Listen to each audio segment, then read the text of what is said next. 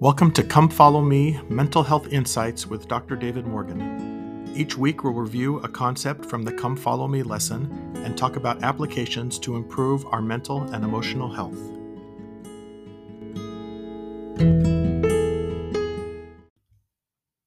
Hi, welcome to episode 8 of our Come Follow Me discussion. This week we are studying Genesis chapters 18 through 23. And there are just some really great stories in these chapters. Almost too much to pack into 10 minutes. I remember when I was teaching seminary years ago, I loved teaching the Old Testament because there's just so many good stories and sometimes stories that the students didn't know and always great applications for them. So today I had to choose between a discussion of Lot and his family and their escape from Sodom and Gomorrah and a discussion of Abraham and Sarah. I chose Abraham and Sarah. So apologies to anyone who was hoping to discuss the story of Lot. It's a great story, and I'll just talk about it really briefly. One of the main messages in that story for me is just this idea of don't look back. And as far as that relates to mental health, I always encourage my clients to focus on the future and not so much on the past. We can learn from the past, and so it's not worthless, but I think too much focus on the past can kind of slow us down. We really only have the moment, the present moment, to make decisions, and then those decisions shape our future. The past is over, and there's nothing we can really do except to learn from it. So it's not really beneficial to dwell on it. So the quick mental health takeaway from Lot's story is to keep focused on your future and make the most of your present decisions to shape that future and have it be the best future you can. All right, let's get to the discussion of Abraham and Sarah. So if you remember the covenant that God made with Abraham in Genesis chapter 17, part of that covenant was that in Abraham and Sarah's seed, that all the nations of the world, of the earth, would be blessed. And we learn from modern revelation that that's specifically refers to priesthood, that in Abraham's line, the priesthood would be brought to the earth, and the priesthood would then bless all of the members of the world in generations to come. So if you're Abraham and Sarah and you get this promise, you think that's amazing. Not only will we have a family, but our family will be able to be the source of blessings for trillions of people. And then what happens is they go decades without having children. I don't know what they were thinking, but I can imagine, just knowing human nature, that they probably had a lot of questions during that time, maybe a lot of self-blame. Did Abraham think it was his fault? Did Sarah think it was her fault? They weren't perfect. We know no one's been perfect. Did they feel like they were being cursed for their disobedience? I'm sure that Satan had a field day with their thoughts and probably got in there with all sorts of lies telling them, that it was their fault, or like I said, they're being cursed, or those sort of things. None of that was true. I believe that they were both faithful, and they probably prayed that entire time for the blessings of posterity.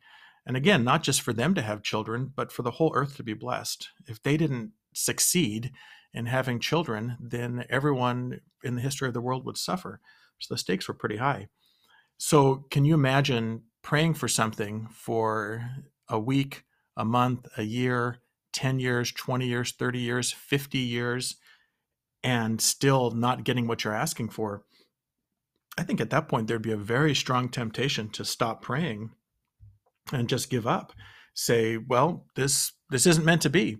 Heavenly Father hasn't answered my prayer in 50 years, so I'm not going to keep praying for this. But the Lord knew what the timing was, and he was helping them learn some valuable lessons. And there is another mental health takeaway here. This lesson, these chapters are just full of them. And that one is, don't stop asking the Lord for relief just because it doesn't arrive in your timing. So many times, what the Lord is trying to do is he's trying to help us achieve and develop greater characteristics of patience and faith and long-suffering. And you can't develop those if every prayer you offer gets answered 20 minutes later. Now, hopefully we don't have to wait 50 years for a prayer to be answered, but if we did, I am certain that if we are faithful that whole time, and if we keep asking, that we'll look back, and not only will we get the blessing that we sought for in the first place, but we will get the added blessings of having become spiritually refined through that process. And Heavenly Father, that's really what he's after. I think he wants to bless us with so many great things. And I think the righteous desires of our hearts, the things that we ask for in prayer, I think he wants to give them to us. And he probably wants to give them to us immediately, but he knows that possibly through waiting that we may get even more, not only get what we're looking for, but get additional things on top of that. So we know that after almost 100 years of life, Abraham and Sarah are blessed with a child. And then about 30 years after that, the Lord commands Abraham to sacrifice Isaac. Now, if you remember, we just studied this a couple weeks ago. Abraham narrowly escaped death because his father tried to sacrifice him to a pagan god. And now the true God is asking Abraham to sacrifice his own son in a similar fashion. Talk about a difficult and highly personalized trial. Well, we know that Abraham followed through, and so did Isaac. Isaac was a grown man by then. And had to be agreeable to the process. It was an extreme test of their faith, but we know that Isaac was spared at the last second, and not only were they blessed for their faith, but I think they learned some very, very important things about themselves and what they would do to follow God. And this has implications for our own process of change. Are we willing to do what it takes to achieve the mental health blessings that we want? If we pray to the Lord and ask for relief, he will almost always provide us with opportunities for change. He's not going to magically change things. He's going to make us do the work, but he'll provide those opportunities for us. So, for example, if you're praying for relief from anxiety and you get invited to pray in sacrament meeting, but you're terrified of praying in public, then what do?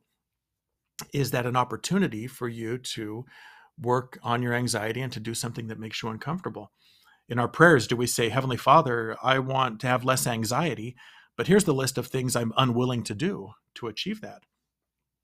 That doesn't work. It's just like Abraham and Isaac. We have to be willing to put everything on the altar, anything that the Lord asks, trusting that it will ultimately be for our good. And so if we have lists of things that we are unwilling to do, and yet we go to Heavenly Father and ask for help, I think he's going to look at that list and he's going to say, look, if you really want the help that I'm willing to provide, you have to be willing to do anything that I ask. So here's the ask for this week. I want you to think of something that you've been trying to change, something that you've been praying for and praying for help. Then I want you to do some really deep reflecting on that. And I want you to consider if you are willing to do anything that the Lord asks of you to achieve what you've been praying for. And if you're like me or like most other human beings, you will probably find some things that you think, well, I really would rather not do this. If he asked me to do this particular thing, I would be hesitant. So I want you to, if you come across those things as you reflect on this, I want you to write those down. Write down those things that you believe that you might be unwilling or even afraid to do, not necessarily unwilling, but just afraid. Say, if it's public speaking, and say, Heavenly Father, I want help with anxiety, but I really, really don't want to speak in sacrament meeting. Give some consideration to that and think about that and say, is that something that I should be willing to do, even though it would make me uncomfortable, in order to move forward? And then ask your Heavenly Father for help and pray for greater willingness to do whatever is asked of you in order to receive the blessings that you desire. Your Father in heaven will help you through this process, I promise. He always wants to bless us with the good things that we ask for, but sometimes he makes us go through a process because that will have us achieve even greater blessings in the long run. Well, that's it for today. Thanks for listening. And until next time, this is Dr. David Morgan reminding you that change is possible, but change requires action, and to always keep moving forward. Bye-bye.